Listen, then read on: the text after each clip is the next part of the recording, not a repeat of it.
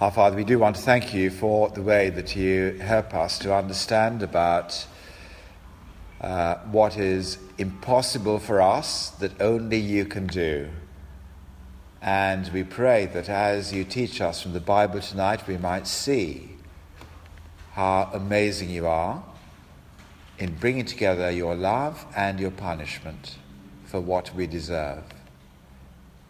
Now please would you teach us from 2 Samuel chapter 18 that we might love Jesus more. In his name we pray. Amen. Amen. So I'm going to read 2 Samuel chapter 18 and the whole lot. That's on page 269. Then David mustered the men who were with him and set over them commanders of thousands and commanders of hundreds.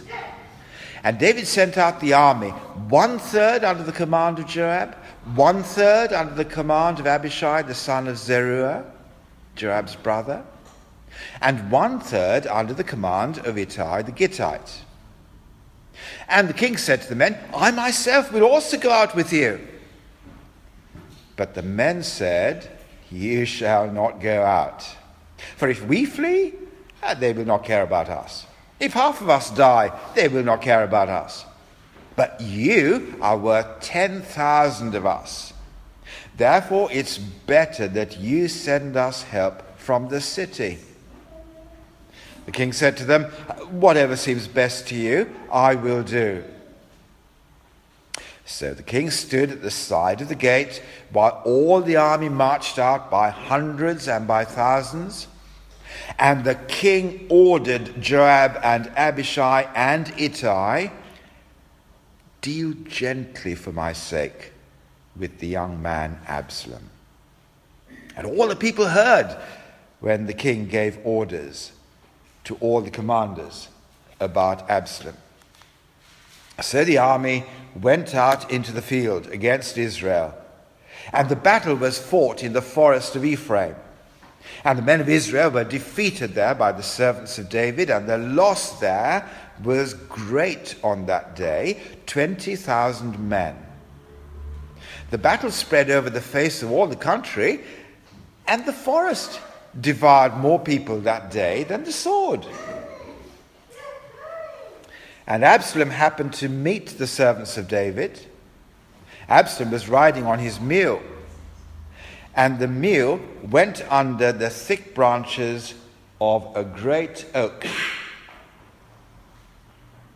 And his head caught fast in the oak, and he was suspended between heaven and earth, while the mule that was under him went on.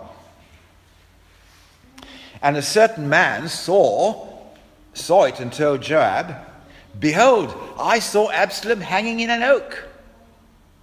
Joab said to the man who told him, what? You saw him? Why then did you not strike him there to the ground? I would have been glad to give you 10 pieces of silver and a belt. But the man said to Joab, even if I felt in my hand the weight of 1,000 pieces of silver, I would not reach out my hand against the king's son, for in our hearing the king commanded you and Abishai and Ittai, for my sake, protect the young man Absalom. And on the other hand, if I had dealt treacherously against his life, and there's nothing hidden from the king, then you yourself would have stood aloof. Joab said, I will not waste time like this with you. And he took 3 javelins in his hand and thrust them into the heart of Absalom while he was still alive in the oak. And 10 young men, Joab's armor bearers, surrounded Absalom and struck him and killed him. Then Joab blew the trumpet, and the troops came back from pursuing Israel, for Joab restrained them. And they took Absalom and threw him into a great pit in the forest, and raised over him a very great heap of stones. And all Israel fled, every one to his own home. Now, Absalom, in his lifetime, had taken and set up for himself a pillar that is in the king's valley. For he said, I have no son to keep my name in remembrance. And he called the pillar after his own name. It is called Absalom's monument to this day. Then Ahimaaz, the son of Zadok, said, let me run and carry news to the king that the Lord has delivered him from the hand of his enemies. And Joab said to him, you are not to carry news today. You may carry news another day, but today you will carry no news, because the king's son is dead. Then Joab said to the Cushite, go tell the king what you have seen. And the Cushite bowed before Joab and ran. Then Ahimaaz, the son of Zadok, said again to Joab, come what may, let me also run after the Cushite. And Joab said, why will you run, my son, seeing that you will have no reward for the news? Come what may, he said, I will run. So he said to him, run. Then Ahimaaz ran by the way of the plain and outran the Cushite. Now David was sitting between the two gates, and the watchman went up to the roof of the gate by the wall, and when he lifted up his eyes and looked, he saw a man running alone. The watchman called out and told the king, and the king said, if he is alone, there is news in his mouth. And he drew nearer and nearer. The watchman saw another man running, and the watchman called to the gate and said, see, another man running alone. The king said, he also brings news. The watchman said, I think the running of the first is like the running of Ahimaaz, the son of Zadok. And the king said, he is a good man and comes with good news. Then Ahimaaz cried out to the king, all is well. And he bowed down before the king with his face to the earth and said, blessed be the Lord your God, who has delivered up men who raised their hand against my lord the king. And the king said, is it well with the young man Absalom? Ahimaaz answered, when Joab sent the king's servant, your servant saw a great commotion, but I don't know what it was. And the king said, turn aside and stand here. And so he turned aside and stood still. And behold, the Cushite came. And the Cushite said, good news, my lord the king, for the Lord has delivered you this day from the hand of all those who rose up against you. And the king said to the Cushite, is it well with the young man Absalom? And the Cushite answered, may the enemies of my lord the king and all who rise up against you for evil be like that young man. And the king was deeply moved, and went up to the chamber over the gate and wept. And as he went, he said, O my son Absalom, my son Absalom, would that I had died instead of you, O Absalom, my son, my son. Keep the Bible open. We're going to be looking at that story.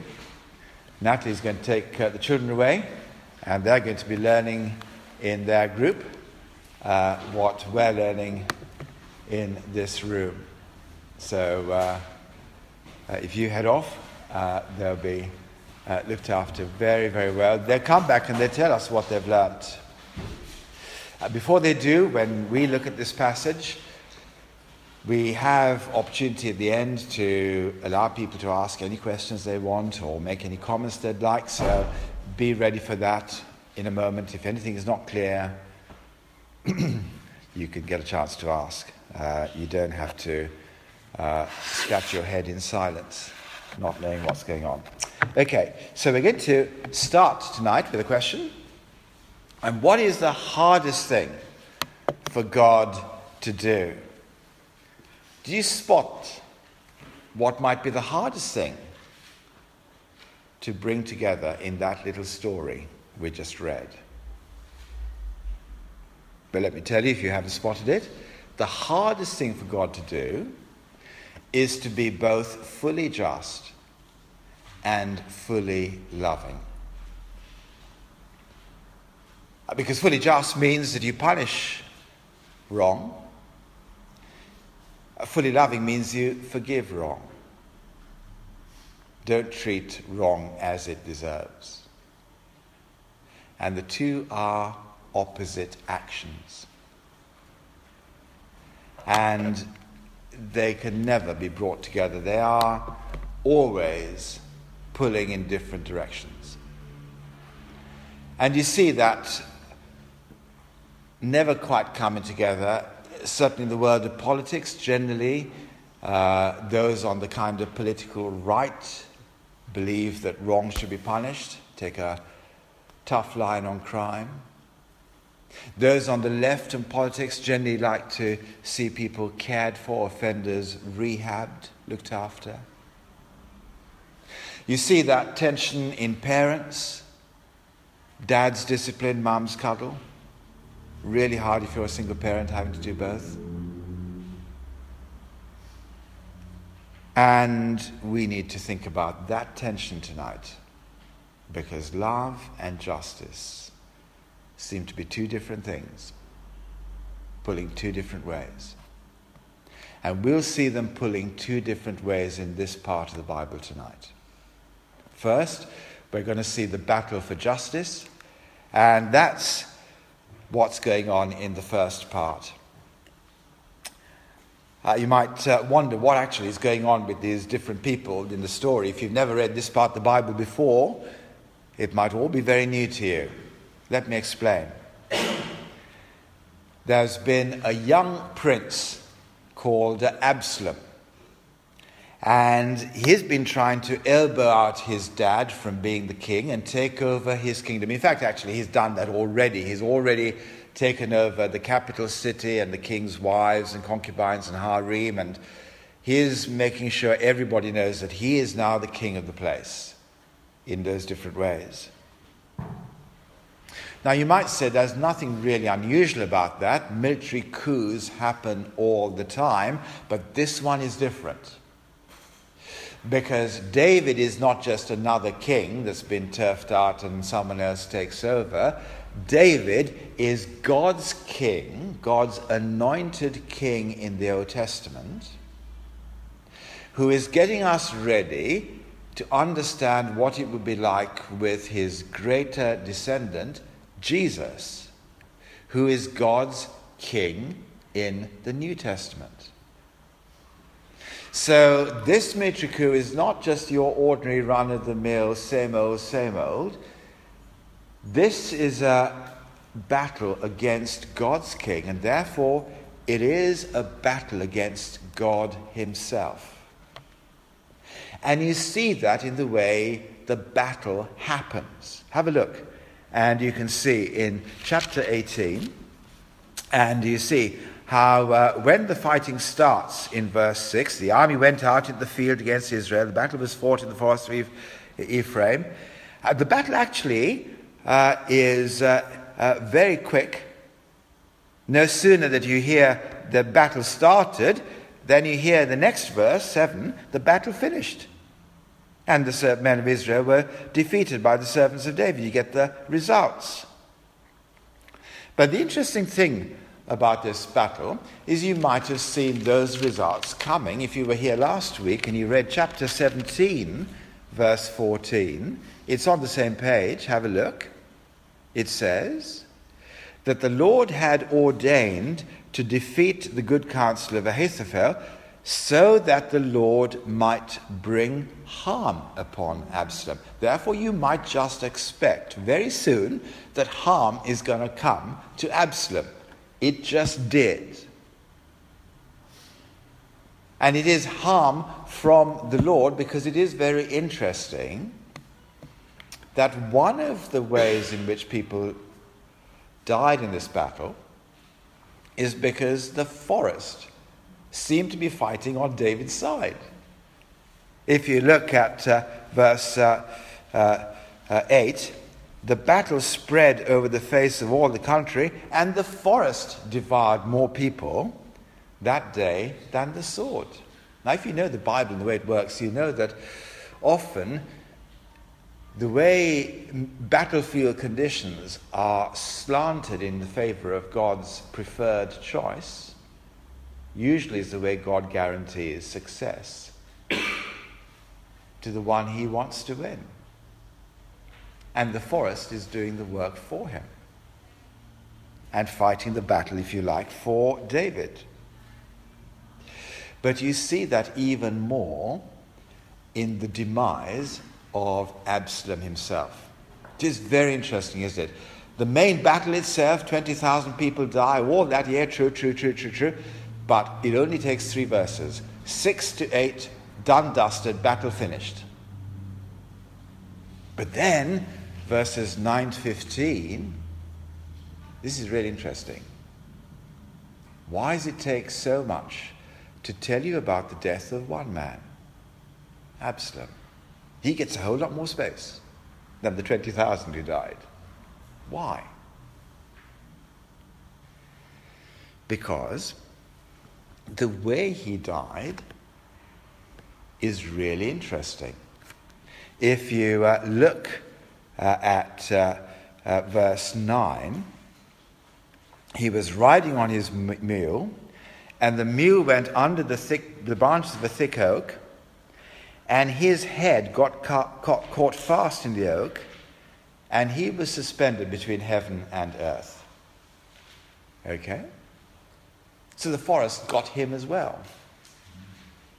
But when you read about that happening, you're not just reading about some unlucky cove who should have been looking where he was going and stupidly got himself tangled in the branches of a tree because he didn't. Now you're looking at something a whole lot more. You know what you're looking at? You're looking at something that God said would happen at the very start of the Bible. Start the Bible, there are 5 books, and in the 5th book, it's a book called Deuteronomy. In Deuteronomy chapter 21 and verses 22 to 23, it has these words in it. It says, if a man has committed a crime punishable by death, and he is put to death, and you hang him on a tree, his body shall not remain all night on the tree, but you shall bring him the same day, for a hanged man is cursed by God. You shall not defile your land that the Lord your God is giving you for an inheritance. You see, what he's really saying, God's people are from the very beginning of the Bible trained to think that whenever they see a man hanging on a tree, that man is being cursed by God. Right from the start of the Bible, they're being trained to think like that. Every time they see a man hanging on a tree, there is a man getting cursed by God. It is God's battle, and the man dies under God's curse.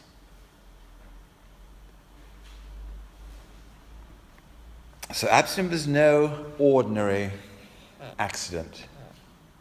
It was God's justice, God's punishment for what he had done. And Joab is the bloke who made it happen. He is absolutely ferociously loyal to King David, and he knows that David's kingdom is not going to be safe until this incorrigible prince is dead. And so in go the 3 javelins in verse 14, and others finish him off in verse 15. Joab's right. Justice has got to win. Otherwise, this man continues to be a nuisance another day. Joab's right because this is a man under God's judgment. But Joab's wrong Because he is defying the orders of God's king. Everybody heard them. In verse 5, deal gently with the young man Absalom. Now in Joab's book, that was daft.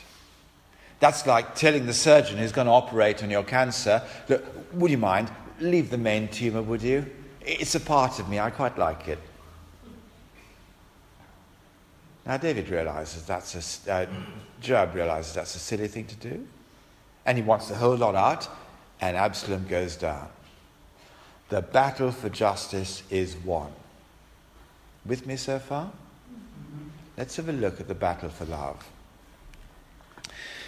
Because this is the opposite battle, because it shows us the dilemma of love, where the king David has to punish, but the dad David wants to protect and save. And so Absalom deserves to die, but David wants him to live. And so, yes, if you look at chapter 18, verse 1, he's making battle plans. But at the same time, he wants to protect Absalom as well. Deal gently with the young man Absalom. Do you get that? As far as David is concerned, he's still the young man Absalom. He's not a treacherous rebel. He's the young man Absalom. Deal gently with him. And that might have been actually the reason why he put the army under 3 commanders. Because at least that way there's a 2/3 chance of Absalom not being found by this brute Joab. And maybe he'll survive if he gets caught by the other 2. I don't know. The fact is that David wants to deal gently with the young man Absalom. And you interestingly note, when the battle report comes in that he's won, look at verse 28. There is the battle report saying, all is well. What's the first thing David wants to know? In verse 29. Is it well with the young man Absalom? Well, diplomatic answer from Ahimaaz, saw a kerfuffle. Then the Cushite comes, same news, verse 31. Good news for my lord the king. The Lord has delivered you to save. What's the first thing he asks in verse 32? Is it well with the young man Absalom? Same question. In fact, actually, if you read on, we won't be reading this next week, but chapter 19, verses 1 to 8, Joab says, actually, as far as we're concerned, any number of us could have died as long as Absalom lived. That's the only thing you're bothered about, aren't you? And then David, when he finds out that Absalom has died, reacts in the last verse with inconsolable grief. He went up the chamber over the gate and wept. Oh, my son Absalom, my son Absalom, would that I had died instead of you. See, in a funny sort of way, him wishing that he would die instead of Absalom is really wanting justice to fall on him and not on this rebel. And you can understand why David might say that, because actually this mess, this whole kind of kingdom in an uproar situation he is now in, is frankly all his fault. He's the one who went and had an adulterous relationship with another woman and had her husband murdered to cover up his tracks. These are all his pigeons coming home to roost. You can understand why he says, actually, I'm the one that should be dying here.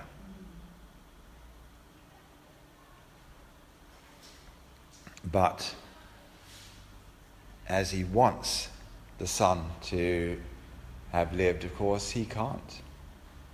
It's where his kingdom is powerless. That's why he's so desperately unhappy. Because the one thing that this king of God cannot do is to bring justice and love together. One had to win, and it wasn't love. David might want to die in Absalom's place, but he can't because he's too much of a sinner himself.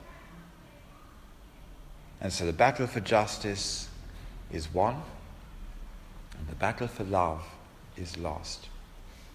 But you might remember something. You might remember I told you at the start that David in the Old Testament is not just history, same old, it is preview. David in the Old Testament is a preview of what it would be like for the Lord Jesus. And there was one time in the history of mankind when justice and love came together fully. And that was when the king did die instead of the rebel. And that's what happened on the cross when Jesus died. Because on the cross, King Jesus died for the sins of every single Absalom in the world who lived as if he wasn't the king. And that is actually what sin is. It is to be like Absalom. It is to live where God's king rules, but without treating God's king as king. And so Jesus died the death of Absalom on a tree, and you are trained to think what? That a person hanging on a tree is cursed by God. Because you understand the Bible, that's what you look and see when a person is hanging on a tree, which is what the cross is. And so Jesus died the death of Absalom on a tree. And he did what David wanted to do. Oh, that I had died instead of Absalom. And Jesus in his kingdom was able to do that. David couldn't. He had too much sin on his own. Which is why I guess Paul would write later in Romans chapter 5 and verse 8. I'll read it to you. He says, "But God shows his love for us in that while we were still sinners, Christ died for us." And the righteous died for the ungodly. And so Jesus died in the place of Absalom, the rebel, who wouldn't want him to be king. What can that teach us today? Well, I guess if you're someone who's kind of new to Christian things, I guess most people on our estate who've not thought about God too much, I guess, would probably think that generally God will find it easy to, in the end, let us off. Especially if you've tried your hardest to let the good be more than the bad, and that'll tip the scales in your favor and you'll be okay. I mean, most people think like that. What we don't see is life the way the Bible sees it. That actually, the way we live is like Absalom. Sin is a rejection of God from being our proper, full-time, personal king. That is what sin is. It is to be Absalom in God's world. We don't see it like that. We see it's kind of a couple of mistakes and you can maybe try and compensate with something else that's good. And therefore we think it's, well, if someone says that God's judgment has got to fall on Absalom-type sin, and we think in terms of the New Testament, which is to die under God's curse means ultimately to die in hell, well, we're going to think that's a bit harsh. It shouldn't happen like that, because in the end, people should not be put outside God's kingdom like that, which is what happens to Absalom in that story. And yet that Cushite in verse 32 is right.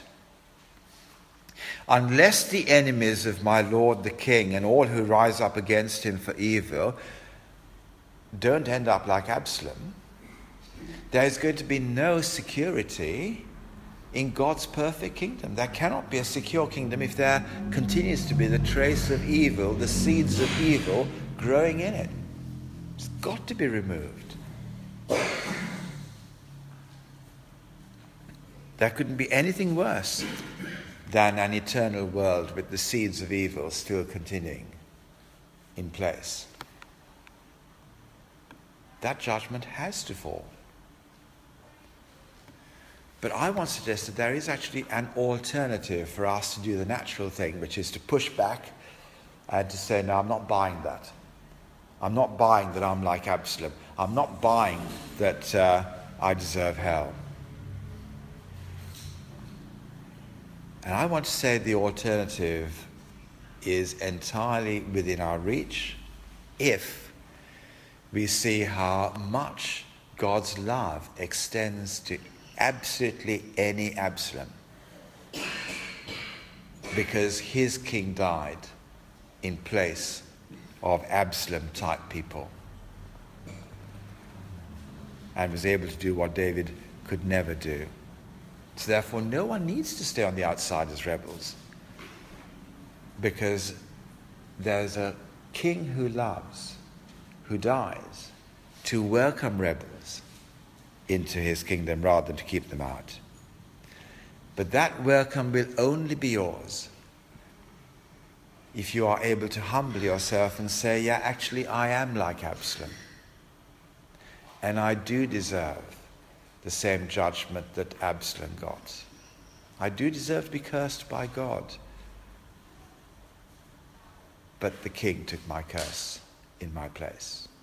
That's the invitation to our estate as we go around and meet people week after week. What happens if you're a church experienced person? You've knocked around churches, you know what the Bible is, and you know what the God of the Bible is like. But isn't it possible that we can be a bit like Joab? In the way that we see bad stuff and we don't like bad stuff and we want God to blitz bad stuff and the people who do it. And that comes across in our hearts in the way that we get fed up with the way people are, and we think, you know, they're really pretty awful. And where perhaps our language shows that we think that when we start using us and them. Oh, they really should know better.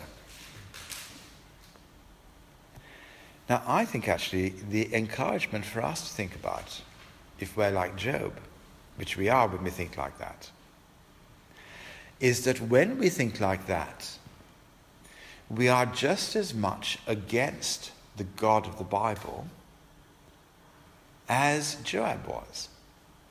Because the God of the Bible wants to deal gently with rebels, not us and our desire to be harsh with them. And therefore, we are just as much anti the God of the Bible if we don't want God's gentleness to come to sinners as the rebels themselves.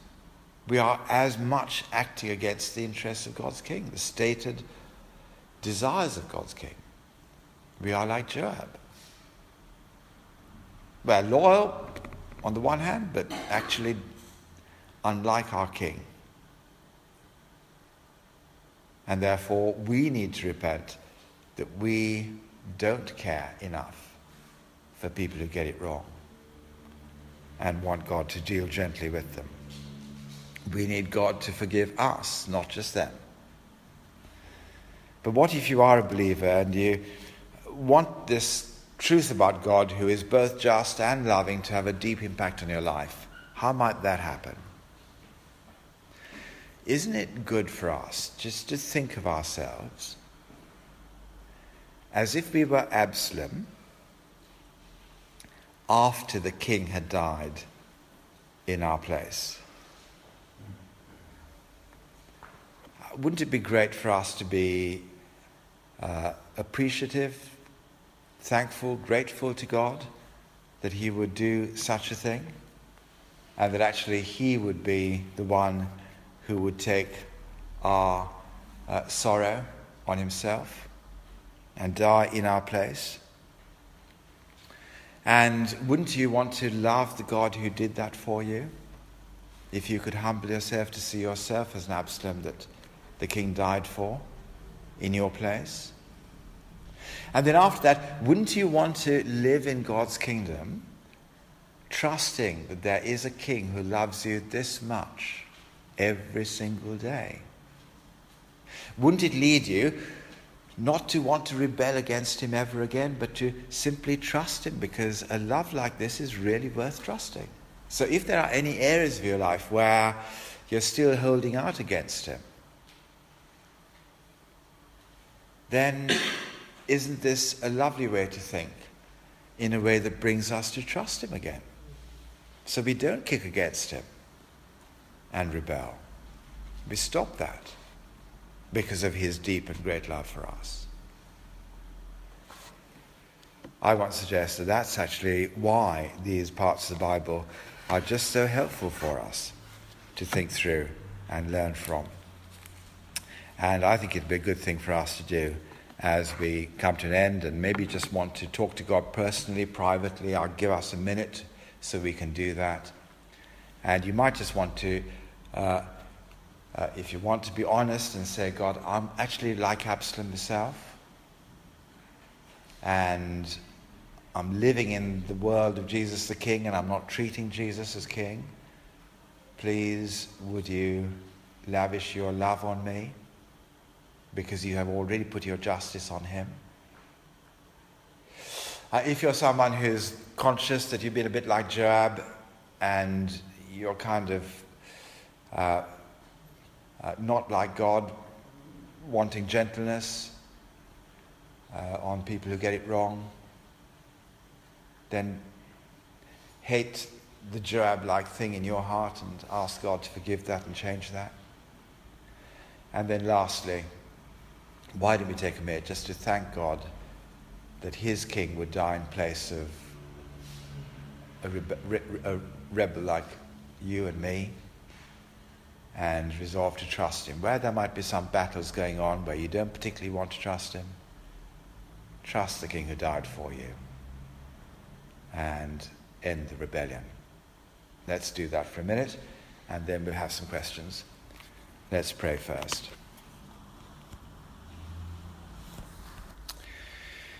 Minute's up, let's pray. Our Father in heaven, thank you for bringing perfect love and perfect justice together on the cross. Holy Spirit, please help us to respond to you with gratitude and humility, so that Jesus might be more greatly loved and glorified and trusted and obeyed in our lives. And we pray this in his name. Amen.